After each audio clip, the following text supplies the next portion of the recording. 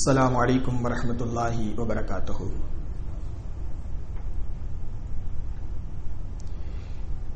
إن الحمد لله نحمده ونستعينه ونستغفره ونؤمن به ونتوكل عليه ونعوذ بالله من شرور أنفسنا ومن سيئات أعمالنا من يهده الله فلا مضل له ومن يضلل فلا هادي له وأشهد أن لا إله إلا الله وحده لا شريك له وأشهد أن محمدا عبده ورسوله أما بعد. قال الله تعالى في القرآن الكريم: يا أيها الناس اتقوا ربكم الذي خلقكم من نفس واحدة وخلق منها زوجها وبث منهما رجالا كثيرا ونساء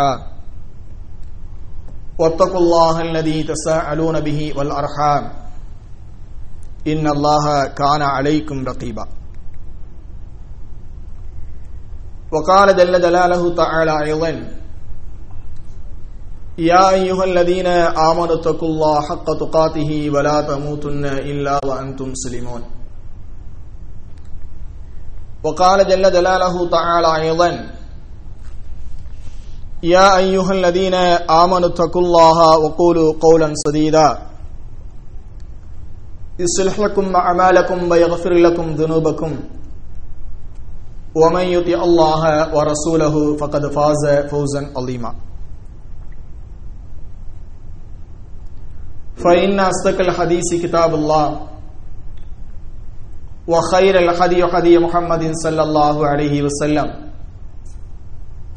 وشر الأمور محدثاتها وكل محدثة بدعة وكل بدعة ضلالة وكل ضلالة في النار. اللهم صل على محمد وعلى آل محمد كما صليت على إبراهيم وعلى آل إبراهيم إنك حميد مجيد. اللهم بارك على محمد وعلى آل محمد كما باركت على إبراهيم وعلى آل إبراهيم إنك حميد مجيد. எல்லா புகழும் புகழ்ச்சியும் ஏக வல்லவனாம் அல்லாஹு ஜல்ல ஷானஹு தஆலா ஒருவனுக்கே உரித்தாகட்டுமாக. சாந்தியும் சமாதானமும் நம் உயிரினும் மேலான நபிகள் நாயகம் ஸல்லல்லாஹு அலைஹி வஸல்லம் அன்னவர்கள் மீதிலும் அன்னாரின் அடிச்சுவற்றை பின்பற்றி வாழ்ந்த உத்தம சத்திய சஹாபாக்கள், தாபியின்கள், தபா தாபியின்கள், உலகத்தில் வாழக்கூடிய முஸ்லிமான ஆண் பெண் அடியார்கள் அனைவர்கள் மீதிலும் குறிப்பாக அல்லாஹுடைய இந்த மார்க்கத்தை அறிந்து கொள்ள வேண்டும், நம்முடைய ஈமானை புதுப்பித்துக் கொள்ள வேண்டும், நாளை மறுமையிலே ஜன்னத்துல் ஃபிர்தௌஸ் என்று சொல்லக்கூடிய உயர்தரமான சுவனத்தை அறிந்து கொள்ள வேண்டும் என்ற ஒரு உயர்ந்த நோக்கத்தோடு இந்த நிகழ்ச்சியிலே பங்கெடுத்திருக்கின்ற நம் அனைவர்கள் மீதும் எல்லாமல்ல அல்லாஹு ஜல்ல ஷானஹு தஆலாவுடைய சாந்தியும் கருணையும் என்றென்றும் நின்றும் நிலவற்றுமாக. கண்ணியத்திற்குரிய அல்லாஹுவின் நல்லடியார்களே,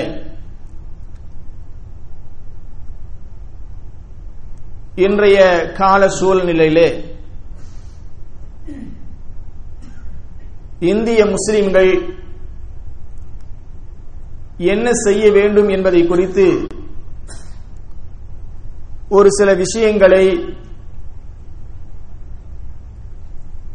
உங்களோடு பகிர்ந்து கொள்வதற்கு நான் ஆசைப்படுகின்றேன். இன்றைக்கு சர்வதேச அளவிலே இஸ்லாமிய சமூகம்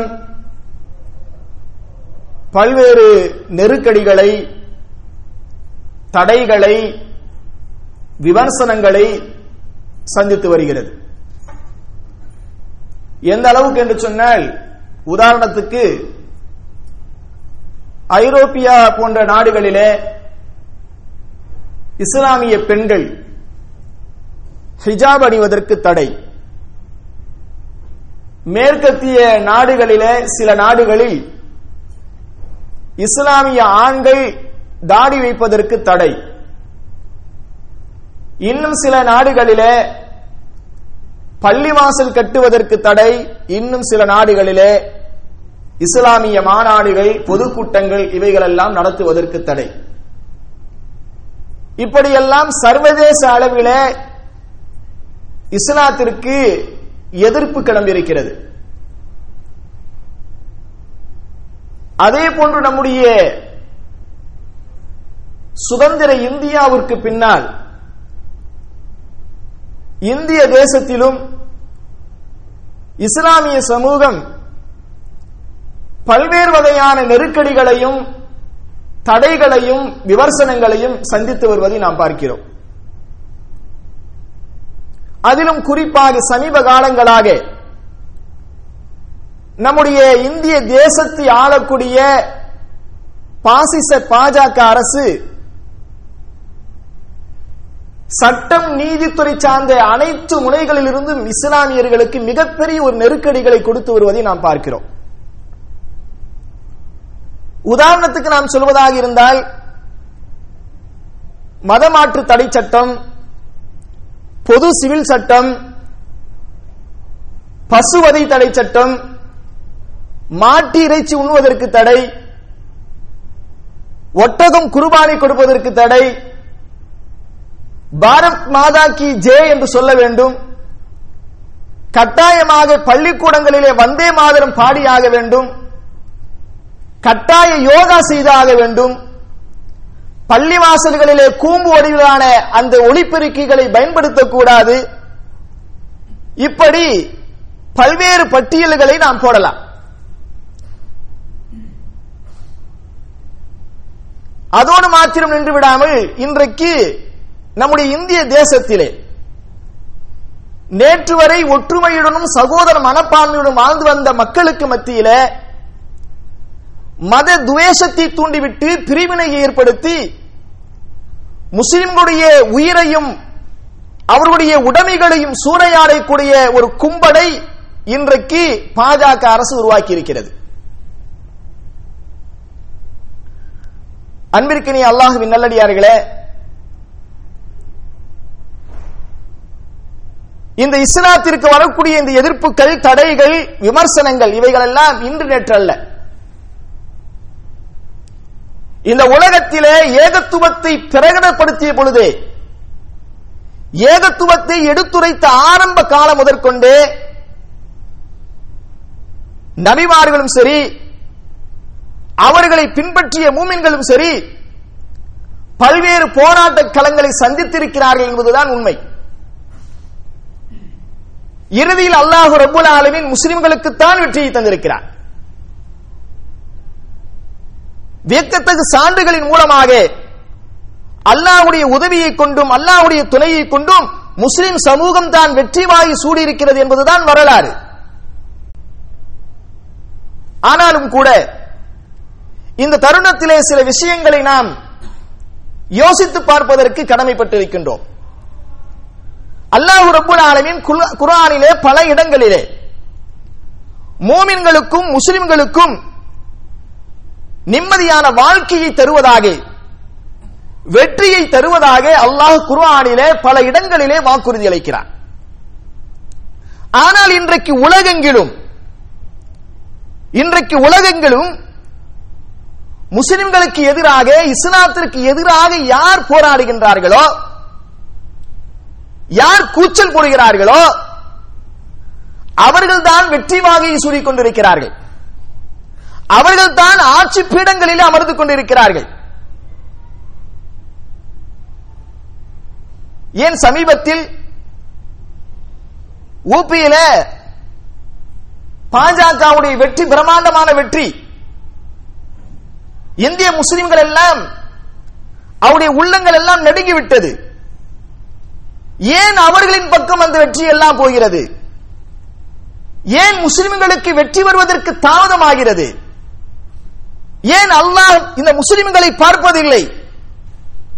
இது போன்ற கேள்விகள். அல்லாஹ் குர்ஆனிலே எந்த ஒரு மனிதனுக்கும் அநியாயம் இழைப்பதில்லை, எந்த ஒரு அடியானுக்கும் அல்லாஹ் அநீதம் இழைப்பதில்லை, அப்படி அநீதம் இழைக்க மாட்டான். அப்படி அநீதம் இழைக்க கூடாது என்பதை தன் மீது ஆணையிட்டு அல்லாஹ் வாக்குறுதியாக அளிக்கிறான். ஆனாலும் கூட உலகெங்கிலும் நீங்கள் பார்த்தீர்கள் என்று சொன்னால் சர்வதேச அளவில் இஸ்லாமியர்களுக்குத்தான் அதிகமான துன்பங்களும் சோதனைகளும் வேதனைகளும். எந்த அளவுக்கு இன்றைக்கு போய்விட்டது என்று சொன்னால் இஸ்லாமிய சமூக முற்றத்தை தாண்டி வெளி உலகத்திலும் பொது வெளியிலும் இதை பற்றி பேசப்படுகிறது. ஏன் உங்க அல்லாஹ் உங்களுக்கு உதவி செய்ய மாட்டானா, உங்க கடவுள் உங்களுக்கு உதவி செய்ய மாட்டானா என்றெல்லாம் கேட்கக்கூடிய அளவிற்கு பொது வெளியிலும் கூட இதை பற்றி பரிமாறப்படுகிறது என்று சொன்னால், அன்பான சகோதரர்களே, கொஞ்சம் சிந்தித்து பார்ப்பதற்கு நாம் கடமைப்பட்டு இருக்கின்றோம். ஆனால் இன்றைக்கு பொதுவாக இஸ்லாமிய சமூகத்தை பொறுத்த வரைக்கும் உள்வீட்டு விவகாரங்களாக இருந்தாலும் சரி, உலகளாவிய விவகாரங்களாக இருந்தாலும் சரி, முஸ்லிம்கள் தோல்வி அடைவதற்கு என்ன காரணம் என்று இஸ்லாமிய சமூகத்தை பற்றி பார்த்து நீங்கள் கேட்டால், இஸ்லாமிய சமூகம் அதிகமான தோல்விகளை அடைந்து கொண்டே வருகிறது சமீப காலங்களாக, இல்லையா? எங்கு பார்த்தாலும் தோல்விகள், எங்கு பார்த்தாலும் அடி உதை. இப்படியாகத்தான் இஸ்லாமிய சமூகம் மிகவும் பாதிக்கப்பட்டுக் கொண்டிருக்கிறது. காரணத்தை கேட்டால் என்ன சொல்லுவோம்? காரணத்தை கேட்டால் ஒட்டுமொத்த முஸ்லிம் சமுதாயமும் ஒற்றை வார்த்தை சொல்லும். என்ன தெரியுமா? ஒற்றுமை இல்லை, இல்லையா? ஒட்டுமொத்த மனித சமுதாயமும் சொல்லக்கூடிய வார்த்தை என்ன கேட்டா, முஸ்லிம்களுக்கு மத்தியில் ஒற்றுமை இல்லைங்க, பல பிரிவுங்க, பல இயக்கங்கள் என்றெல்லாம் இந்த ஒற்றை வார்த்தையை சொல்லிக் கொண்டிருக்கிறது. சர்வதேச அளவிலே இஸ்லாம் தோல்வி அடைவதற்கு இந்த ஒற்றை காரணத்தை மாத்திரம் நாம் சொன்னால் போதுமா? உண்மையான நிலை இதுதானா? அன்பான சகோதரர்களே, அது ஒரு காரணம். ஒற்றுமை இல்லை என்பது ஒரு காரணம், அதை நாம் ஒற்றுக்கொண்டுதான் ஆக வேண்டும். அதே நேரத்திலே குர்ஆனையும் ஹதீஸையும் நீங்கள் ஆய்வு செய்து பார்த்தால் அல்லாஹ்வுடைய உதவி இந்த இஸ்லாமிய சமூகத்திற்கு தாமதமாக ஆகுவதற்கு வரும், கண்டிப்பாக வரும். அல்லாஹ் சொல்கிறானா இல்லையா? மத்தா நஸ்ருல்லாஹ் அலா இன்ன நஸ்ருல்லாஹி கரீப். அல்லாஹ்வுடைய உதவி எப்பொழுது வரும்? இதோ மிக சமீபத்தில் இருக்கிறது என்று அல்லாஹ் சொல்றானே, வரும். ஆனால் ஏன் வருவதற்கு தாமதமாகிறது? குர்ஆனையும் ஹதீஸையும் நாம் ஆய்வு செய்து பார்த்தோம் என்று சொன்னால் பல்வேறு காரணங்களை நம்மால் கண்டுபிடிக்க முடியும். அதுல முதல் காரணம் என்ன தெரியுமா? முஸ்லிம்களுடைய நடத்தையில் கோளாறு இருக்கிறது.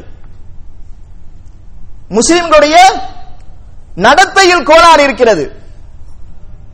என்ன நடத்தை என்று ஆய்வு செய்து பார்த்தால், ஒரு கட்சியை நடத்தக்கூடியவர்கள் அல்லது ஒரு அமைப்பை நடத்தக்கூடியவர்கள் அல்லது ஒரு இயக்கத்தை இயக்கக்கூடியவர்கள், இவர்களுக்கென்று ஒரு கூட்டம் இருக்கும், இல்லையா? இவர்களுக்கென்று ஒரு கூட்டம் இருக்கும். சில கூட்டங்களிலே கூட்டம் அதிகமாகிவிட்டால், சில கூட்டங்கள் கூட்டப்படுகின்ற பொழுது கூட்டங்கள் அதிகமாகிவிட்டால் அவர்கள் அல்லாஹ்வை மறந்து பேசக்கூடிய வார்த்தைகளை நாம் காதால் கேட்டிருக்கிறோம். என்ன பேசுவார்கள் தெரியுமா? எங்கள் ஒற்றை வார்த்தையின் மூலமாக நாங்கள் இவ்வளவு மனித சமூகத்தை நாங்கள் கூட்டிவிட்டோம், எங்களுக்கு பின்னால் மிகப்பெரிய பேரணி இருக்கிறது, எங்களுக்கு பின்னால் மிகப்பெரிய கூட்டம் இருக்கிறது, உங்களால் கூட்ட முடியுமா என்றெல்லாம் வார்த்தைகளால் அல்லாஹ்வை மறந்து வாய்ச்சவாடுகளை விடுவார்கள், இருமாப்பு பேச்சு பேசுவார்கள். அன்பான சகோதரர்களே, இந்த கோளாறு தான் முஸ்லிம் சமூகத்திடத்திலே, முஸ்லிம் சமுதாயத்திலே இருக்கக்கூடிய இந்த கோளாறு தான் இஸ்லாமிய சமூகத்திற்கு அல்லாஹ்வுடைய உதவி வருவதற்கு தாமதம். இதை நான் சொல்லவில்லை, குர்ஆனிலே அல்லாஹ் நமக்கு தெளிவாக ஒரு நிகழ்ச்சியின் மூலமாக எடுத்து சொல்லி காட்டுகிறார். அந்த நிகழ்ச்சியை உங்களுக்கு சுருக்கமாக சொல்லுகின்றேன். ஹுனைன் யுத்தம். ஹுனைன் யுத்தம் எல்லோருக்கும் தெரியும். ஹிஜ்ரி 8ஆம் ஆண்டு நடைபெறுகிறது. இந்த ஹுனைன் என்பது என்ன? ஹுனைன் என்பது ஒரு பெருவெளி. தாயிஃபில் இருந்து ஒரு 40 மைல் தூரத்தில் இருக்கக்கூடிய ஒரு பகுதி. அது ஒரு மலைக்கு மத்தியில் இருக்கக்கூடிய ஒரு பகுதி ஹுனைன். அங்க ஒரு யுத்தம் நடக்கிறது. அதுக்கு தான் நம்ம ஹுனைன் யுத்தம் என்று சொல்லுவோம். அங்க ஒரு ஹமாசான் என்று சொல்லக்கூடிய ஒரு கூட்டத்தார்கள் இஸ்லாமியர்களை எதிர்க்க வேண்டும் என்பதற்காக ஒரு கூட்டத்தை கூட்டுகிறார்கள். இது பெருமானார் ஸல்லல்லாஹு அலைஹி வஸல்லம் அவங்களுக்கு தெரிஞ்சிருச்சு. அதே ஹிஜ்ரி 8ல தான் ஃபத்ஹு மக்கா, வெற்றி. அந்த வெற்றி கையோடு பெருமானார் ஸல்லல்லாஹு அலைஹி வஸல்லம் என்ன செய்யறாங்க அப்படிங்கன்னா, ஒரு 10,000 பேர் மதீனாவிலிருந்து வந்த ஒரு 10,000 முஸ்லிம்களை திரட்டி கொண்டு மக்காவில் இருக்கக்கூடிய அப்பொழுதுதான் இஸ்லாத்தை ஏற்ற, மக்கா வெற்றியின் பொழுது இஸ்லாத்தை ஏற்ற இன்னும் 2,000 பேர்களையும் சேர்த்துக் கொண்டு கிட்டத்தட்ட 12,000 பேர்களை திரட்டி கொண்டு அந்த ஹுனைன் யுத்தத்திற்கு பெருமானார் ஸல்லல்லாஹு அலைஹி வஸல்லம் போறாங்க. ஆனா எதிரிகளின் படை எவ்வளவு தெரியுமா? வெறும் 4,000. எதிரிகளின் படை 4,000. ஹுனைன் யுத்தத்தில் முஸ்லிம்களின் படை 12,000. அப்ப 2 மடங்கு முஸ்லிம்களுடைய எண்ணிக்கை அதிகம் இல்லையா? இப்ப இந்த தருணத்தில் அவர்கள் என்ன நினைத்தார்கள் தெரியுமா? அல்லாஹ் அதை குர்ஆன்ல சொல்லி காட்டுகிறான். அவர்கள் என்ன நினைத்தார்கள் என்று சொன்னால், நம்மிடம் தான் இவ்வளவு கூட்டம் இருக்கிறது. இதற்கு முன்னாடிலாம் பல நேரங்களில் அல்லாஹ் என்ன செஞ்சிருக்கிறான்? உதவி செஞ்சிருக்கிறான். அதையும் சொல்லி காட்டுகிறான். லக்கத் நஸரக்குமுல்லாஹு ஃபீ மவாத்தின கஸீரத்தின். பெரும்பாலான நேரங்களிலே அல்லாஹ் உங்களுக்கு உதவி செய்திருக்கிறான். ரொம்ப அற்பமான சொற்ப நபர்களை வைத்துக் கொண்டு பத்ர் யுத்தத்தை எல்லாம் சந்தித்தோம். பத்ர் யுத்தத்தை எல்லாம் முஸ்லிம்கள் சந்தித்தார்கள். ஆனா இந்த இடத்துல அவங்க ஒரு தவறை செய்து விட்டார்கள். என்ன தவறு தெரியுமா? நம்மிடம் 12,000 பேர் இருக்கிறார்கள், எதிரிகள் கம்மியான அளவு தான் இருக்கிறாங்க, அவங்களால கண்டிப்பா ஜெயிக்க முடியாது, அவர்களால் கண்டிப்பாக ஜெயிக்க முடியாது, நாமத்தான் ஜெயிப்போம் என்ற அந்த இருமாப்பு அவர்களிடத்தில் வந்துவிட்டது. அந்த இருமாப்பு அவர்களிடத்தில் வந்துவிட்டது. அல்லாஹ் அதை குர்ஆனில் சொல்லி காட்டுகின்றான். லக்கத் நஸரக்குமுல்லாஹு ஃபீ மவாத்தின கஸீரத்தின் வ யௌம ஹுனைன். இதற்கு முன்னாலும் அல்லாஹ் உங்களுக்கு பல நேரங்களிலே உங்களுக்கு உதவி செய்திருக்கிறான். இதோ இந்த ஹுனைனுடைய இந்த தருணத்தையும் நீங்கள் சிந்தித்து பாருங்கள், யோசித்து பாருங்கள். என்ன நீங்கள் நினைத்தீர்கள்? இது அஜபத்துக்கும் கஸரத்துக்கும், உங்களுடைய படைகளின் எண்ணிக்கை மிக அதிகமானதை கொண்டு நீங்கள் ஆச்சரியப்பட்டீர்கள், சந்தோஷப்பட்டீர்கள், இருமாப்புடன் இருந்து விட்டீர்கள், நாமத்தான் ஜெயிச்சிருவோம் என்பதாக. ஃபலம் துகுனி அன்கும் ஷையா, ஆயினும் அது உங்களுக்கு எந்தவித பலனையும் தரவில்லை. எந்த அளவுக்கு என்று சொன்னால், வல்லாக்கத் அலைக்குமுல் அர்து பிமா ரஹபத் சும்ம வல்லைத்து முதுபிரீன். இந்த பூமி மிக விசாலமாக இருந்தும் கூட உங்களுக்கு நெருக்கடியாக ஆகிவிட்டது, சுருங்கிவிட்டது, நீங்கள் புறமுதுகு காட்டி ஓடிவிட்டீர்கள். ஹுனைன் யுத்தத்தை பத்தி அல்லாஹ் பேசுகிறான். ஹுனைன் யுத்தத்தில் ஆரம்பத்தில் அல்லாஹ் என்ன செஞ்சிட்டான்? இவங்களுடைய ஒரு சிறு தவறின் காரணமாக, என்ன சிறு தவறு? நம்மிடத்தில் அதிகமாக முஸ்லிம்கள் இருக்கிறார்கள், நாம் வெற்றியை பெற்று விடுவோம் என்ற அந்த இருமாப்பு அவருடன் குடிக்கொண்டதின் காரணமாக அல்லாஹ் என்ன செய்கிறான்னு சொன்னா, இவர்கள் 12,000 பேர் இருந்தாலும் கூட, எதிரிகள் 4,000 பேர் இருந்தாலும் கூட ஆரம்பத்தில் கடுமையான தோல்வி. அல்லாஹ் சொல்றான், சும்ம வல்லைத்து முதுபிரீன், நீங்கள் புறமுதுகு காட்டி ஓடினீர்கள். கடுமையான தோல்வி. எந்த அளவுக்குன்னா, இஸ்லாம் முஸ்லிம்கள் அடியோடு வேறெடுக்கப்பட்டு விட்டார்கள் என்று மக்கள் நினைக்கக்கூடிய அளவிற்கு ஹுனைன் யுத்தத்திலே ஆரம்பத்திலே கடுமையான வீழ்ச்சி. பின்னர் நபிகள் நாயகம் ஸல்லல்லாஹு அலைஹி வஸல்லம் அவர்கள் வந்து, இதோ நான் முகமது, நான் இங்கே இருக்கிறேன், அல்லாஹ்வுடைய தூதராக நான் இருக்கிறேன், அபூ தாலிபுடைய மகனுடைய அப்துல் முத்தலிபுடைய மகனுடைய மகன் நான் இருக்கிறேன் என்று சொல்லி மக்களை எல்லாம் அழைத்து மீண்டும் அணிவகுத்து ஸல்லல்லாஹு அலைஹி வஸல்லம் அவர்கள் அந்த எதிரிகளை அவர்கள் சந்தித்தார்கள். இது வரலாறு. அல்லாஹ் குர்ஆனில் அடுத்ததாக சொல்றான், சும்ம அன்ஸலல்லாஹு ஸகீனத்துஹு அலா ரசூலிஹி வ அலல் முஃமினீன வ அன்ஸல ஜுனூதன் லம் தரூஹா வ அஸபல்லதீன கஃபரு வ ذلك ஜஸாஉல் காஃபிரீன். அல்லாஹ் என்ன செஞ்சான்? ஆரம்பத்தில் கடுமையான தோல்வியை தந்துட்டு அல்லாஹ் சொல்றான், பின்பு நாம் அவர்களுக்கு, யாருக்கு? தூதருக்கும் அவர்களை சார்ந்த மூமின்களுக்கும் சகீனத் என்று சொல்லக்கூடிய அந்த அமைதியை இறக்கி வைத்து, வஅன்ஸல ஜுனூதன் தரூஹா, நீங்கள் பார்க்க முடியாத ஒரு பட்டாளத்தை நாம் இறக்கி வைத்து, வஅஸபல்லதீன கஃபரு, அந்த நிறை நிராகரிப்பாளர்களுக்கு நாம் வேதனையை கொடுத்தோம், அவர்களை நாம் தண்டித்தோம். வதாலிக ஜஸாஉல் காஃபிரீன், இப்படித்தான் இறை நிராகரிப்பாளர்களுக்கு அல்லாஹ் கூலியை வழங்குவான் என்று அல்லாஹ் முடிக்கின்றான். அன்பான சகோதரர்களே, கொஞ்சம் சிந்தித்து பாருங்கள். ஒரு சிறிய தவறுதான். என்ன தவறு? அவர்கள் இருமாப்புடன் இருந்து விட்டார்கள். இந்த இருமாப்பு தான் இஸ்லாமிய சமூகத்திற்கு அல்லாஹ்வுடைய உதவி தாமதமாக வருவதற்கு காரணமாக ஆகிவிடுகிறது.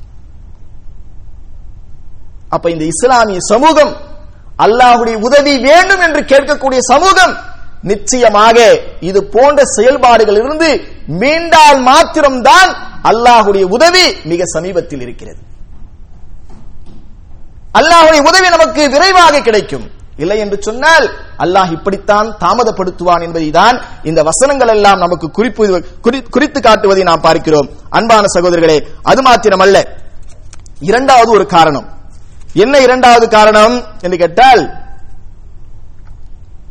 நாம ஒற்றை வார்த்தையில முடித்திடுறோம். எதை பத்தி சிந்திக்கிறது இல்ல. என்ன சொல்லுவோம்?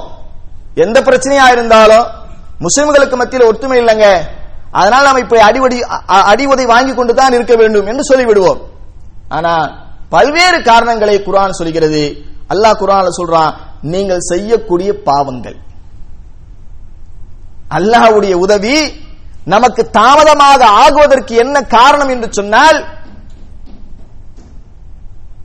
நாம் செய்யக்கூடிய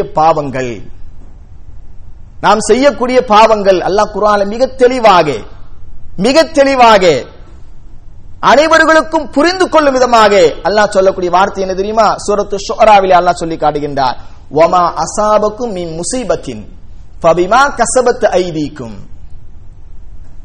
உங்களுக்கு ஏதேனும் ஒரு துன்பம் வருகிறது என்று சொன்னால், ஒரு முசீபத் ஏற்படுகிறது என்று சொன்னால், அது உங்கள் கைகள் சம்பாதித்தவை என்று அல்லாஹ் சொல்கின்றான்.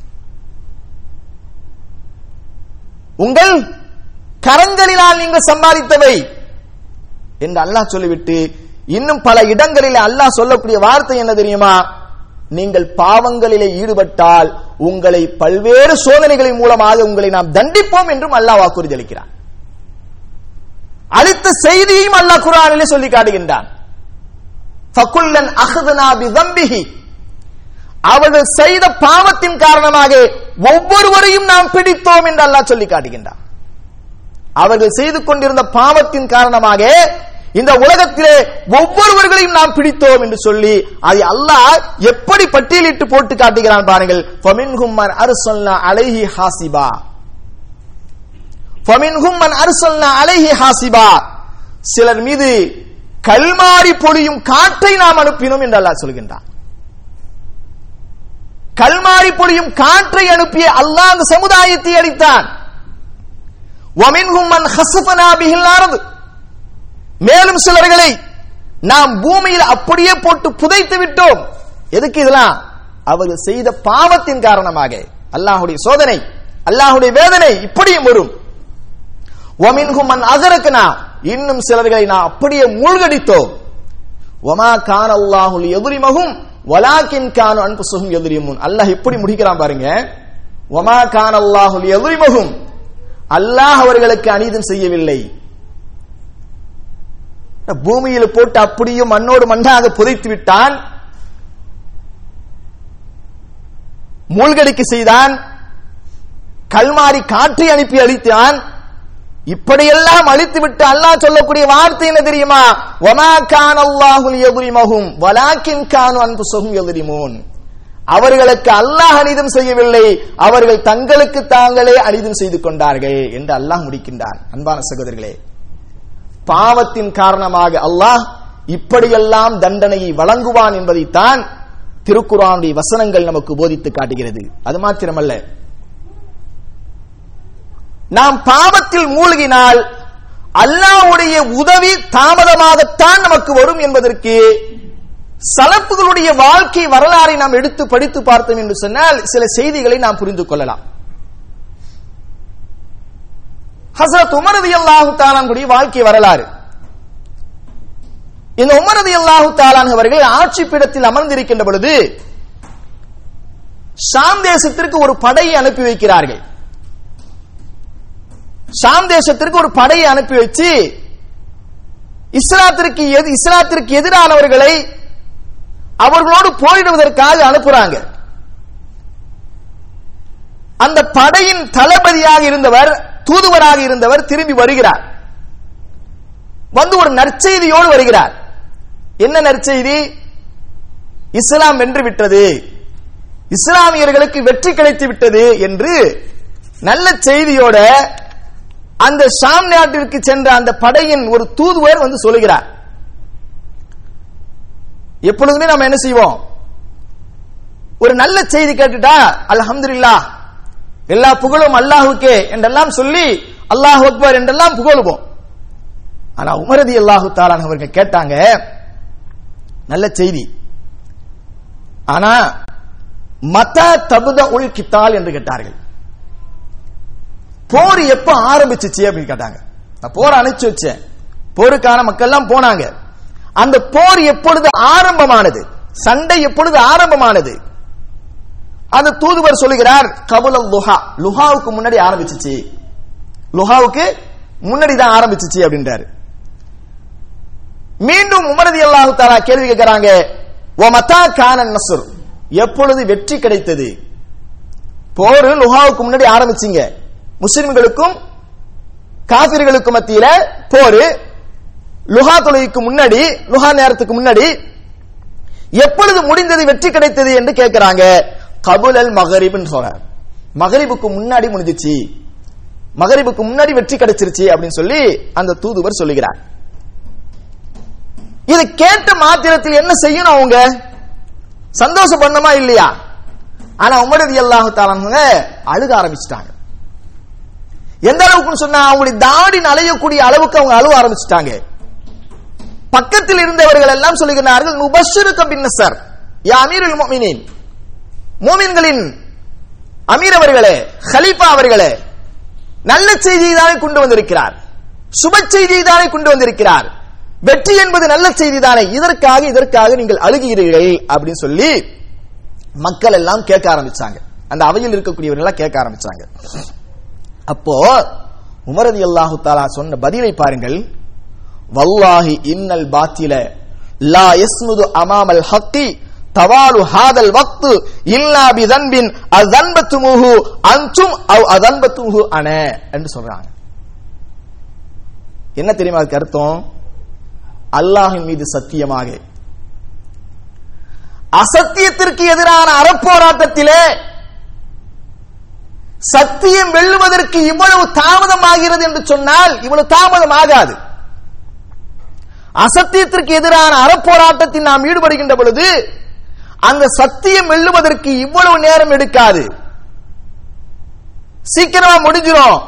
ஆனா லுஹாவுக்கு முன்னாடி ஆரம்பிச்சு மகரிபில தான் உங்களுக்கு வெற்றி கிடைத்திருக்கிறது சொன்னால், ஒன்று ஆட்சியாளனாக இருக்கக்கூடிய நான் பாவத்தில் ஈடுபட்டிருக்க வேண்டும், அல்லது மக்களாகிய நீங்கள் பாவங்கள் செய்து கொண்டிருக்கிறீர்கள். இல்லைன்னு சொன்னா அல்லாஹ் இவ்வளவு தாமதம் ஆக மாட்டான். இல்லைன்னு சொன்னா அல்லாஹ் இவ்வளவு தாமதம் ஆக மாட்டான், உடனடியாக வெற்றி கிடைக்கும் என்றார்கள் உமர் ரலியல்லாஹு தஆலா அவர்கள். அன்பான சகோதரரே, கொஞ்சம் சிந்தித்து பாருங்கள். அப்ப நம்ம கேட்கிறோம், மத்தா நஸ்ருல்லாஹ், அல்லாஹ்வுடைய உதவி எப்பொழுது என்று. ஆனால் நிச்சயமாக நாம் பாவம் செய்து கொண்டிருக்கிறோம். நமக்கு அல்லாஹ்வுடைய உதவி கிடைக்கவில்லை என்று சொன்னால், அல்லாஹ்வுடைய உதவி தாமதமாகத்தான் ஆகிறது என்று சொன்னால், நிச்சயமாக நாம் பாவங்களிலே ஈடுபட்டிருக்கிறோம். இதுதான் யதார்த்த உண்மை. வெறும் ஒற்றுமை இல்லை என்ற ஒற்றை வார்த்தையில் முடித்துவிட முடியாது. நாம் பாவம் கரங்களிலே ஈடுபட்டுக் கொண்டிருக்கிறோம். பாவ செயல்களில் ஈடுபட்டுக் கொண்டிருக்கின்ற பொழுது அல்லாஹ்வுடைய உதவி தாமதமாகத்தான் நமக்கு கிடைக்கும். அதிலிருந்து மீண்டால் தான் நமக்கு கிடைக்கும் என்பதையும் நாம் மனதிலே நிற்க வைக்க வேண்டும். அதோடு மாத்திரமல்ல, மூன்றாவது ஒரு காரணத்தையும் நாம் குர்ஆன் ஹதீஸின் வாயிலாக பார்க்கலாம். என்ன? தீமையை தடுக்க வேண்டும். ஒரு சமுதாயத்திலே தீமைகள் நடந்து கொண்டிருக்கிறது சொன்னா அதை பார்த்து கொண்டு அப்படியே இருந்தீர்கள் என்று சொன்னால், பெருமானார் ஸல்லல்லாஹு அலைஹி சொல்றாங்க, அநியாய ஆட்சிக்காரனை உங்களின் மீது நாம் சுமத்தி விடுவோம். இப்படிங்க பாவங்கள் சமுதாயத்திலே நடக்கின்ற பொழுது அதை பார்த்து கொண்டு நீங்கள் இருந்தீர்கள் என்று சொன்னால், நிச்சயமாக அல்லாஹ் ரப்புல் ஆலமீன் என்ன செய்வான் சொன்னால், உங்களை துன்புறுத்துகின்ற, உங்களை வேதனை செய்கின்ற ஆட்சியாளர்களை உங்கள் மீது அல்லாஹ் சுமத்தி விடுவான், சாட்டி விடுவான். பின்பு நல்லவர்கள் எல்லாம் சேர்ந்து அதிலிருந்து எங்களுக்கு விடுதலை வேண்டும், அதிலிருந்து நாங்கள் மீட்சி பெற வேண்டும் என்று அல்லாஹ்விடத்தில் துவா கேட்டாலும் கூட அல்லாஹ் உங்களுடைய துவாவை ஏற்றுக்கொள்ள மாட்டான் என்றார்கள் அல்லாஹ்வுடைய திருத்தூதர் நாயகம் ஸல்லல்லாஹு அலைஹி வஸல்லம். யதார்த்த உண்மையா இல்லையா? இன்றைக்கு யதார்த்த உண்மையா இல்லையா? இன்றைக்கு தீமையை கண்டால் தடுப்பதில்லை. அல்லாஹ் சொல்கிறான், வல் தகும் மின்கும் உம்மத்துன் யதுஊன இலல் கைர் வ யஅமரூன பில் மஅரூஃப் வ யன்ஹவுன அனில் முன்கர் வ உலாயிக ஹுமுல் முஃப்லிஹூன் என்று அல்லாஹ் சொல்கிறான். உங்கள் ஒரு கூட்டம் இருந்து கொண்டே இருக்கட்டும், நன்மையின் பக்கம் மக்களை அழைக்கட்டும், நன்மையை ஏவட்டும், தீமையை தடுக்கட்டும், அவர்கள் தான் வெற்றியாளர்கள் என்று அல்லாஹ் மிக தெளிவாக சொல்லி காட்டுகின்றான். அப்ப தீமையை தடுக்கவில்லை என்று சொன்னால் அல்லாஹ்வுடைய உதவி, நாம் அதில் நல்லவர்கள் துவா செய்தால் கூட அந்த நல்லவர்களின் துவாவில் கூட அல்லாஹ் அங்கீகரிக்காமல் போய்விடுவான் என்பதை பெருமானார் ஸல்லல்லாஹு அலைஹி வஸல்லம் நமக்கு சுட்டி காட்டுகின்றார்கள். இதையும் முஸ்லிம்களாகி நாம் மனதிலே நிறுத்தி வைக்க வேண்டும். அடுத்ததாக ஒரு விஷயம், முஸ்லிம் சமூகத்தினுடைய தொடர் தோல்விக்கும் இறைவனுடைய அந்த உதவி தாமதமாக ஆகுவதற்கும் இன்னொரு காரணம் என்ன அப்படின்னு கேட்டீங்கன்னா, எதற்கெடுத்தாலும் இந்த முஸ்லிம் சமுதாயம் உணர்ச்சி பட்டு விடுகிறது. எதற்கெடுத்தாலும் என்ன செய்கிறது? உணர்ச்சி வசப்பட்டு விடுகிறது. ஆனா உண்மையிலேயே ஒரு இஸ்லாமியன் உடனடியாக உணர்ச்சி வசப்பட்டு அவன் எதையாவது அவன் ஈடுபடலாமா என்று கேட்டால், பெருமானார் ஸல்லல்லாஹு அலைஹி வஸல்லம் அவங்க நமக்கு அழகான முன்மாதிரியாக இருக்கிறாங்க. இன்றைக்கு இஸ்லாமிய சமூகத்தில் இருக்கக்கூடிய பல்வேறு சொந்தங்கள் இன்றைக்கு 20 வருடங்களுக்கு மேலாகியும் சிறைச்சாலையில் இன்றைக்கு அவதிப்பட்டுக் கொண்டிருக்கிறார்கள் என்று சொன்னால், தங்களுடைய சொந்தங்களை விட்டுவிட்டு அவர்கள் அங்கே துன்பத்திற்கு ஆளாகிறார்கள் சொன்னால் அதற்கு காரணம் என்ன? உணர்ச்சி வசப்பட்டதுதான், வேறு ஒன்றும் காரணம் அல்ல. ஒரு இஸ்லாமியனை பொறுத்த வரைக்கும் நிதானமாக நின்று யோசித்து எங்கே அடிக்க வேண்டுமோ அங்கேதான் அடிக்க வேண்டும், எங்கே பதில் தர வேண்டுமோ அங்கேதான் பதில் தர வேண்டும். இதற்கு உதாரணம் பெருமானார் ஸல்லல்லாஹு அலைஹி வஸல்லம் உஹது போர்க்களம். உஹது போர்க்களம் எப்படி? மிகப்பெரிய தோல்விதான். ஆனாலும் கூட அந்த தருணத்திலே பெருமானார் ஸல்லல்லாஹு அலைஹி வஸல்லம் அவர்கள் நடந்து கொண்ட விதம் முஸ்லிம்களுக்கு உண்மையிலே மிகப்பெரிய ஒரு முன்மாதிரி.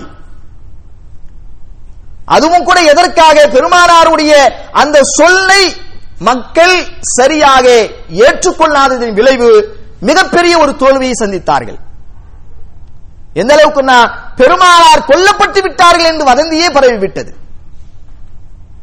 உஹது யுத்தத்திலே பெருமானார் கொல்லப்பட்டு விட்டார்கள் என்று வதந்தியே பரவிவிட்டது. பெருமானார் ஸல்லல்லாஹு அலைஹி வஸல்லம் அவர்களும் சில தோழர்களும் உஹது மலைக்கு மேலே ஏறி ஒரு மலை குன்றுக்கு பின்னால் ஒளிந்து கொண்டிருக்கிறார்கள். அப்பொழுது அந்த உஹது போர்க்களத்திலே எதிரிகளின் தலைவராக இருந்த அபூ சுஃபியான் வருகிறார். அபூ சுஃபியான் வந்து கேட்கிறார், அஃபில் கௌமி முஹம்மத், கூட்டத்திலே முஹம்மது இருக்கிறாரா, கூட்டத்திலே முஹம்மது இருக்கிறாரா என்று சப்தமாக கேட்கிறார். எல்லாம் மறைஞ்சிருக்கிறாங்க. பெருமானார் ஸல்லல்லாஹு அலைஹி வஸல்லம் சஹாபாக்கள்லாம் ஒரு குன்றுக்கு பின்னால அப்படி மறைஞ்சிருக்கிறாங்க. அபூ சுஃபியான் வேகமாக வந்து கேட்கிறார், அஃபில் கௌமி முஹம்மத். இப்ப சஹாபாக்கள் பதில் சொல்ல போறாங்க. எப்படி பதில் சொல்ல போறாங்க? ஸல்லல்லாஹு அலைஹி வஸல்லம் சொன்னாங்க, லா துஜீபுஹு, பதில் சொல்லாதீங்க, பேசாம இருங்க. இப்பலாம் நீங்க என்ன சொல்லக்கூடாது, பதிலடி எதுவுமே செய்யக்கூடாது, பேசாம இருந்தீங்க, பதில் சொல்லாதீங்க. லா துஜீபுஹு, எந்த பதிலும் அளிக்காதீங்க. மீண்டும் அபூ சுஃபியான் குரலை எழுப்புகிறார், அஃபில் கௌமி இப்னு அபி குஹாஃபா, யாரு இந்த கூட்டத்திலே அபூபக்கர் இருக்கிறாரா? அப்பயும் ஸல்லல்லாஹு அலைஹி வஸல்லம் சஹாபாக்கள் பதில் சொல்ல போறாங்க, லா துஜீபுஹு, பதில் சொல்லாதீங்க. மேலும் அஃபில் கௌமி ibn Khattab, Umar ibn Khattab இருக்கிறாரா என்று கேட்கிறார். அப்பயும் பதில் வரல. உடனே அபூ சுஃபியான் சொல்றார், அம்மா ஹாவுலாய் ஃபக்கது குத்திலு லவ் கானு ஃபில் அஹ்யாஇ லஅஜாபு, எல்லோரும் கொல்லப்பட்டு விட்டார்கள். முஹம்மது கொல்லப்பட்டு விட்டார், உமர் கொல்லப்பட்டு விட்டார், அபூபக்கர் கொல்லப்பட்டு விட்டார், எல்லா தலைவர்களும் கொல்லப்பட்டு விட்டார்கள், அவர்கள் உயிருடன் இருந்தால் பதில் அளித்திருப்பார்கள் என்று அபூ சுஃபியான் பெருமையோடு சொல்லுகிறார். இந்த நேரத்தில் உமர் ரலியல்லாஹு தஆலா அவர்கள் என்ன செஞ்சாங்க? அந்த நேரத்தில் கொஞ்சம் பதில் சொல்றாங்க. கذبت يا عدو الله, அல்லாஹ்வுடைய விரோதியே, நீ பொய் சொல்கின்றாய். قد أبقى الله لك ما يخزيك, உன்னை இழிவுபடுத்துவதற்காக அல்லாஹ் எங்களை உயிர்ந்தால் வைத்திருக்கிறான் என்று சொல்லிவிட்டார்கள். உடனே அந்த அபூ சுஃபியான் இந்த நேரத்திலே முஸ்லிம்களுடைய அந்த உணர்ச்சியை உசுப்பும் விதமாக என்ன சொல்கிறார் சொன்னால், அகுல் ஹுபுல், அகுல் ஹுபுல் என்று சொல்கிறார்.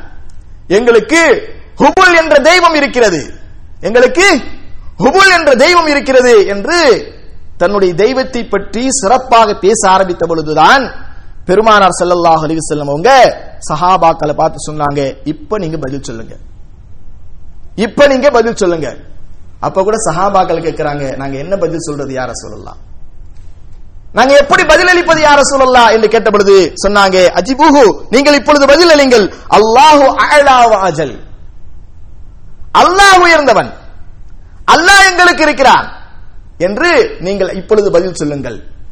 அவர் ஹுபல் தெய்வம் இருக்கிறது என்று சொல்கிறாரே, அல்லாஹ் தான் உயர்ந்தவன், அவன் எங்களோடு இருக்கிறான் என்று நீங்கள் சொல்லுங்கள் என்று நபிகள் நாயகம் ஸல்லல்லாஹு அலைஹி வஸல்லம் தக்க தருணத்தில் பதில் அளிக்க வேண்டும்.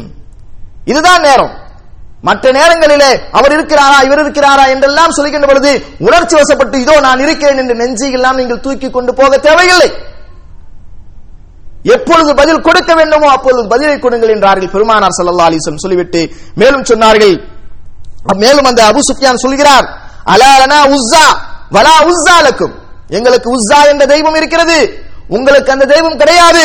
ஏன்னா அவங்க வெற்றி பெற்று விட்டார்களா, அந்த வெற்றியை கொண்டாடும் முகமாக இப்படியெல்லாம் அந்த அபூ சுஃபியான் சொல்லுகிறார்.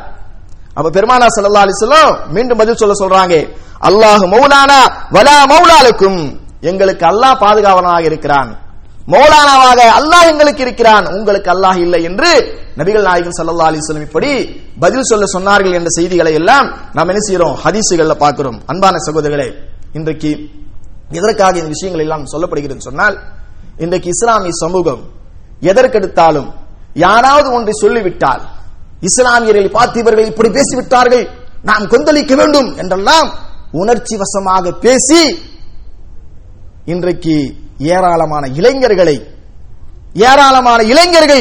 தங்களுடைய வாழ்வை இழந்தவர்களாக இன்றைக்கு 20 வருடங்களுக்கு மேலாகியும் சிறைச்சாலையில் இருக்கிறார்களே. காரணம் என்ன?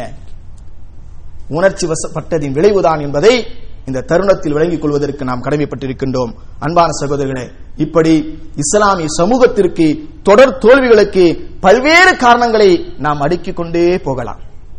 இஸ்லாமியுடைய தொடர் தோல்விகளுக்கும் அல்லாஹ்வுடைய உதவி இந்த முஸ்லிம்களுக்கு தாமதமாக ஆகுவதற்கும் பல்வேறு காரணங்களை நாம் அடுக்கிக் கொண்டே போகலாம். ஆனாலும் இவைகளை கூட நாம் சொன்ன இவைகளை சீர்திருத்தி பார்த்தாவே இன்ஷா அல்லாஹ் நமக்கு நிச்சயமாக வெற்றி கிடைக்கும் என்பதிலே கிஞ்சிற்றும் சந்தேகமில்லை.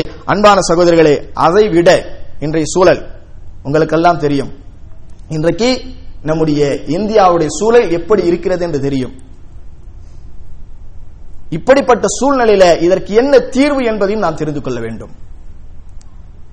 முஸ்லிம்களை பொறுத்த வரைக்கும் அல்லாஹ் குர்ஆனிலே 7 இடங்களில் திரும்ப திரும்ப வலியுறுத்தக்கூடிய வார்த்தை என்ன தெரியுமா? வஅலல்லாஹி ஃபல்யதவக்கலில் முஃமினூன். மூமின்கள் அல்லாஹ்வின் மீதே முழுமையான நம்பிக்கை வைப்பார்கள். இதுதான் இருக்கணும். இதுக்கு என்ன தீர்வு? இன்றைய சூழ்நிலையிலே முஸ்லிம்கள் கடைபிடிக்க வேண்டிய மிக அற்புதமான விஷயம் என்னன்னு சொன்னா, அல்லாஹ்வின் மீது முழுமையான தவக்குல் வைக்க வேண்டும். அப்படி தவக்குல் வைத்தால் வெற்றி நிச்சயம். அதுல எந்த விதமான சந்தேகம் இல்லை. ஒரே ஒரு எடுத்துக்காட்டு, முனாஃபிக்குகள் என்ன செஞ்சாங்க? முனாஃபிக்குகள் என்ன செய்தார்கள் என்று கேட்டால், முஸ்லிம்களை பயமுறுத்துவதற்காக வேண்டி இறை நிராகரிப்பாளர்கள் எல்லாம் மிகப்பெரிய பலத்தோடு ஆள் பலத்தோடு உங்களோடு போர் செய்வதற்கு வருகிறார்கள், அதனால் நீங்க பயந்து நடந்து கொள்ளுங்கள் என்று பயமுறுத்தினார்கள் முஸ்லிம்களை, முனாஃபிக்குகள். ஆனா அந்த மூமின்கள் பயந்தார்களா என்று சொன்னால் பயப்படல. அல்லாஹ் குர்ஆன்ல சொல்லி காட்டுகிறான், அல்லதீன கால லஹுமுன் நாஸ் இன்னன் நாஸ கத் ஜமஉ லகும் ஃபஹஷௌஹும் ஃபஸாதஹும் ஈமானா. சிலர்கள் வந்து இப்படி சொல்லுகின்ற பொழுது, உங்களுக்கு எதிராக அவர்கள் பெரிய அணியை திரட்டிக் கொண்டு வரப்போகிறார்கள், அதனால் நீங்கள் மிகவும் ஜாக்கிரதையாக இருந்து கொள்ளுங்கள் என்றெல்லாம் முனாஃபிக்குகள் வதந்தியாக பொய்யான பிரச்சாரம் செய்து அந்த முஸ்லிம்களை பயமுறுத்திய பொழுது அவர்கள் பயந்தார்களா என்று சொன்னால் பயப்படல. ஃபஸாதஹும் ஈமானா, அவர்களுக்கு ஈமான் அவர்களுக்கு அதிகமானது என்று அல்லாஹ் குர்ஆனில் சொல்லி காட்டுகிறான். சொல்லிவிட்டு அல்லாஹ் சொல்கிறார், வகாலு, அவர்கள் சொன்னார்கள், ஹஸ்புனல்லாஹ். அவர்கள் சொன்னார்கள், என்ன சொன்னார்கள்? ஹஸ்புனல்லாஹ், அல்லாஹ் எங்களுக்கு இருக்கிறான். வ நிஅமல் வக்கீல், என்னுடைய பாதுகாவலன் அவன். ஆம் சகோதரர்களே, அல்லாஹ் நம்முடைய வக்கீலாக இருக்கிறான், எதிர் அணியிலும் இருக்கிறான், நம்முடைய வக்கீலாக இருக்கிறான், அவன் பாதுகாத்துக் கொள்ளுவான் என்ற அந்த தைரியம் ஒவ்வொரு மூமினுடைய உள்ளத்திலும் வர வேண்டும். அதற்கு மிக முக்கியம் வஅலல்லாஹி ஃபல்யதவக்கலில் முஃமினூன். மூமின்கள் அல்லாஹ்வின் மீது முழுமையான தவக்குலை வைத்தால் மட்டும்தான் அல்லாஹ்வுடைய உதவி நமக்கு கிடைக்கும். அன்பான சகோதரர்களே, நமக்கெல்லாம் ஆச்சரியமா இருக்கும், இப்படிப்பட்ட ஒரு பயங்கரமான ஒரு சூழ்நிலையில நமக்கு இந்த அல்லாஹ் மீது தவக்கல் வச்சா மட்டும் போதுமாண்டு அல்லாஹ் வலியுறுத்தி கூறக்கூடியது 7 இடங்களிலே, வெவ்வேறு இடங்களிலே அல்லாஹ் சொல்லக்கூடிய வார்த்தை இதுதான், நீங்கள் அல்லாஹ்வின் மீது முழுமையான நம்பிக்கை வையுங்கள். அடுத்ததாக நம்முடைய அனைத்து பிரச்சனைகளுக்கும் தீர்வு என்ன அப்படின்னு கேட்டீங்கன்னா, உண்மை மூமினாக நாம் வாழ வேண்டும். உண்மை மூமினாக இருந்தால் போதும். அல்லாஹ் குர்ஆன்ல சொல்லக்கூடிய வார்த்தை, நாம ரொம்ப கவலைப்பட்டு இருக்கிறோம், என்ன நிலைமை தெரியும், நாளைக்கு என்ன நிலைமை என்று தெரியாது என்றெல்லாம் நாம் என்ன செய்யறோம்? கவலைப்பட்டுக் கொள்கிறோம். ஆனால் அல்லாஹ் சொல்லக்கூடிய வார்த்தை பாருங்க, வலா தஹீனு வலா தஹஸனு, நீங்கள் கவலைப்படாதீர்கள், சுக்கம் கொள்ளாதீர்கள். வலா தஹீனு வலா தஹஸனு வஅன்துமுல் ஆலவுன இன் குன்தும் முஃமினீன். உண்மை மூமினாக நீங்கள் இருக்கும் பட்சத்தில் நீங்கள் தான் இந்த உலகத்தில் உயர்ந்த சமுதாயம். நாம சிறுபான்மையாச்சே, நம்மளை அழிச்சிருவானே என்ற கவலை எல்லாம் யாருக்கு வரும் தெரியுமா? உண்மை மூமின்களாக இல்லாமல் இருந்தால் தான் வரும். உண்மை மூமினாக இருந்தால் வஅன்துமுல் ஆலவுன் இன் குன்தும் முஃமினீன், உண்மை மூமினாக இருந்தால் நீங்கள் தான் இந்த உலகத்தில் உயர்ந்த சமுதாயத்தினர் என்று அல்லாஹ் சொல்லி காட்டுகின்றான். உண்மை மூமினாக வாழ்வதற்கு நாம் முற்பட வேண்டும். மூன்றாவதாக பாவ மன்னிப்பை அதிகமாக தேடிக்கொள்ளுங்கள். இன்றைய பிரச்சனைகளுக்கு அல்லாஹ்விடத்திலே அதிகமாக பாவ மன்னிப்பை நாம் அல்லாஹ்விடத்தில் தேட வேண்டும். ஹஸனுல் பஸரி ரஹ்மத்துல்லாஹி அலைஹி அவர்களிடத்திலே ஒரு சில மனிதர்கள் வருகிறார்கள். அதிலே ஒரு மனிதன் வந்து கேட்கிறார், நான் அதிகமாக பாவங்கள் செய்து கொண்டிருக்கிறேன், நான் என்ன செய்வது என்று கேட்கிறார். அப்பொழுது ஹசன் பஸரி அவர்கள் சொன்னார்கள், தௌபா செய்யுங்கள் என்று சொன்னார்கள். இன்னொருத்தர் வருகிறார், எங்கள் ஊரிலே மழை இல்லை, மழை வருவதற்கு நாங்கள் என்ன செய்ய வேண்டும் என்று சொல்கிறார், கேட்கிறார். அப்பொழுது ஹசன் பஸரி சொன்னார்கள், நீங்கள் தௌபா செய்யுங்கள் என்று சொன்னார்கள். இன்னொரு மனிதர் வருகிறார், எனக்கு எங்கள் குடும்பத்தில் ரொம்ப வறுமையாக இருக்கிறது, வறுமை நீங்க வேண்டும், என்ன செய்வது என்று கேட்கிறார். அல்லாஹ்விடத்திலே தௌபா செய்யுங்கள் என்று சொல்கிறார். இன்னொருத்தர் வருகிறார், எங்களுக்கு குழந்தை பேர் இல்லை, குழந்தை பாக்கியம் இல்லை, குழந்தை வேண்டும், அதற்கு என்ன செய்வது என்று கேட்கிறார். தௌபா செய்யுங்கள் என்று சொல்கிறார். இப்படி 4 பேர்களும் 4 வெவ்வேறு தேவைகளை குறித்து ஹசன் பஸ்ரி ரஹ்மத்துல்லாஹி அலைஹி அவர்களிடத்திலே கேட்ட பொழுது 4 பேர்களுக்கும் சொன்ன ஒரே பதில், அல்லாஹ்விடத்திலே பாவ மன்னிப்பு தேடுங்கள், தௌபா செய்யுங்கள் என்று சொன்னார். இது அருகாமையில் இருந்து பார்த்து கொண்டிருந்த ஒருவர் கேட்கிறார், ஷேக் அவர்களே, என்ன நீங்க 4 பேரும் 4 விதமான கேள்விகளோடு வந்தாங்க, 4 கேள்விகளுக்கும் நீங்கள் ஒரே பதிலை தருகிறீர்களே என்று சொன்ன பொழுது, இதை நான் சொல்லவில்லை, அல்லாஹ் சொன்னான் என்ற ஒரு ஆயத்தை, சூரத்து தௌபாவுடைய ஒரு ஆயத்தை சொன்னார்கள். ஃபகுல் தஸ்தக்ஃபிரு ரப்பக்கும் இன்னஹு கான கஃபாரா யுர்சிலிஸ் ஸமா அலைக்கும் மிதுராரா வ யும்திதுக்கும் பிஅம்வாலின் வ பனீன் வ யஜஅல் லக்கும் ஜன்னாத்தின் வ யஜஅல் லக்கும் அன்ஹாரா. குர்ஆன் அல்லாஹ் அப்படி சொல்றான். நீங்கள் அல்லாஹ்விடத்திலே பாவ மன்னிப்பு தேடுங்கள், அல்லாஹ்விடத்திலே நீங்கள் பாவ மன்னிப்பு தேடுங்கள். அப்படி தேடினால் அல்லாஹ் உங்களுக்கு மழையை அளிப்புவான், உங்களுக்கு குழந்தை செல்வத்தை தருவான், உங்களுக்கு செல்வ செழிப்பை தருவான், உங்களுக்கு உங்களுடைய ஆறுகளை ஓடச் செய்வான், உங்களுக்கு தோட்டங்களை உருவாக்குவான். இதெல்லாம் எப்போ? இஸ்திக்ஃபார் செய்தால், அல்லாஹ்விடத்திலே பாவ மன்னிப்பு செய்தால், அல்லாஹ்விடத்தில் நீங்கள் தௌபா செய்தால் இவ்வளவு செழிப்புகளும் உங்களுக்கு கிடைக்கும் என்றார்கள்.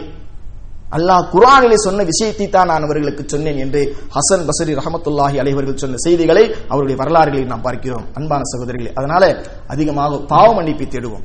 எல்லாத்துக்கும் ஒரே தீர்வு, அல்லாஹ்விடத்திலே நாம் அதிகமாக பாவ மன்னிப்பை தேடி, அதோடு மாத்திரமல்லாமல் இன்னொரு துவாவையும் நாம் செய்வதற்கு கடமைப்பட்டிருக்கிறோம். பெருமானார் ஸல்லல்லாஹு அலைஹி வஸல்லம் இது போன்ற ஒரு சூழ்நிலைகள் எல்லாம் நமக்கு ஒரு துவாவை கற்று தந்திருக்கிறார்கள். என்ன துவா அப்படின்னு கேட்டீங்கன்னா, அல்லாஹும்ம லா துஸல்லித் அலைனா பிதுனூபினா மல்லா யகாஃபு கஃபீனா வலா யர்ஹம்னா. யா அல்லாஹ், நாங்கள் செய்யக்கூடிய இந்த பாவத்தின் காரணமாக, உனக்கு அச்சப்படாதே, எங்களுக்கு இரக்கம் காட்டாதே ஆட்சியாளர்களை எங்கள் மீது சுமத்தி விடாதே. எப்படிங்க? உனக்கு அச்சப்படாதே, எங்கள் மீது இறக்கப்படாத ஆட்சியாளர்களை எங்கள் மீது சுமத்தி விடாதே என்று நபிகள் நாயகம் ஸல்லல்லாஹு அலைஹி வஸல்லம் அவர்கள் நமக்கு இந்த துவாவை கற்று தந்திருக்கிறார்கள். அல்லாஹும்ம லா துஸல்லித் அலைனா பிதுனூபினா மல்லா யகாஃபு கஃபீனா வலா யர்ஹம்னா என்ற இந்த துவாவை நீங்கள் அதிகமாக கேளுங்கள். இன்ஷா அல்லாஹ் நமக்கு ஏற்பட்டிருக்கக்கூடிய எல்லா முசீபத்துகளுக்கும் அல்லாஹ் ரப்புல் ஆலமீன் நிச்சயமாக ஒரு தீர்வை தருவான், அதிலிருந்து நமக்கு விடுதலை தருவான் என்பதில் எவ்வித கஞ்சிற்றும் சந்தேகமில்லை. எல்லாம் அல்லாஹு ஜல்ல ஷானஹு தஆலா அத்தகைய நல்லடியார்கள் கூட்டத்திலே என்னையும் உங்களையும் ஆக்கிய புரிவானாக. வ ஆகிரு தாவானா அல்ஹம்துலில்லாஹி ரப்பில் ஆலமீன். வஸ்ஸலாமு அலைக்கும் வரஹ்மத்துல்லாஹி வபரகாத்துஹு.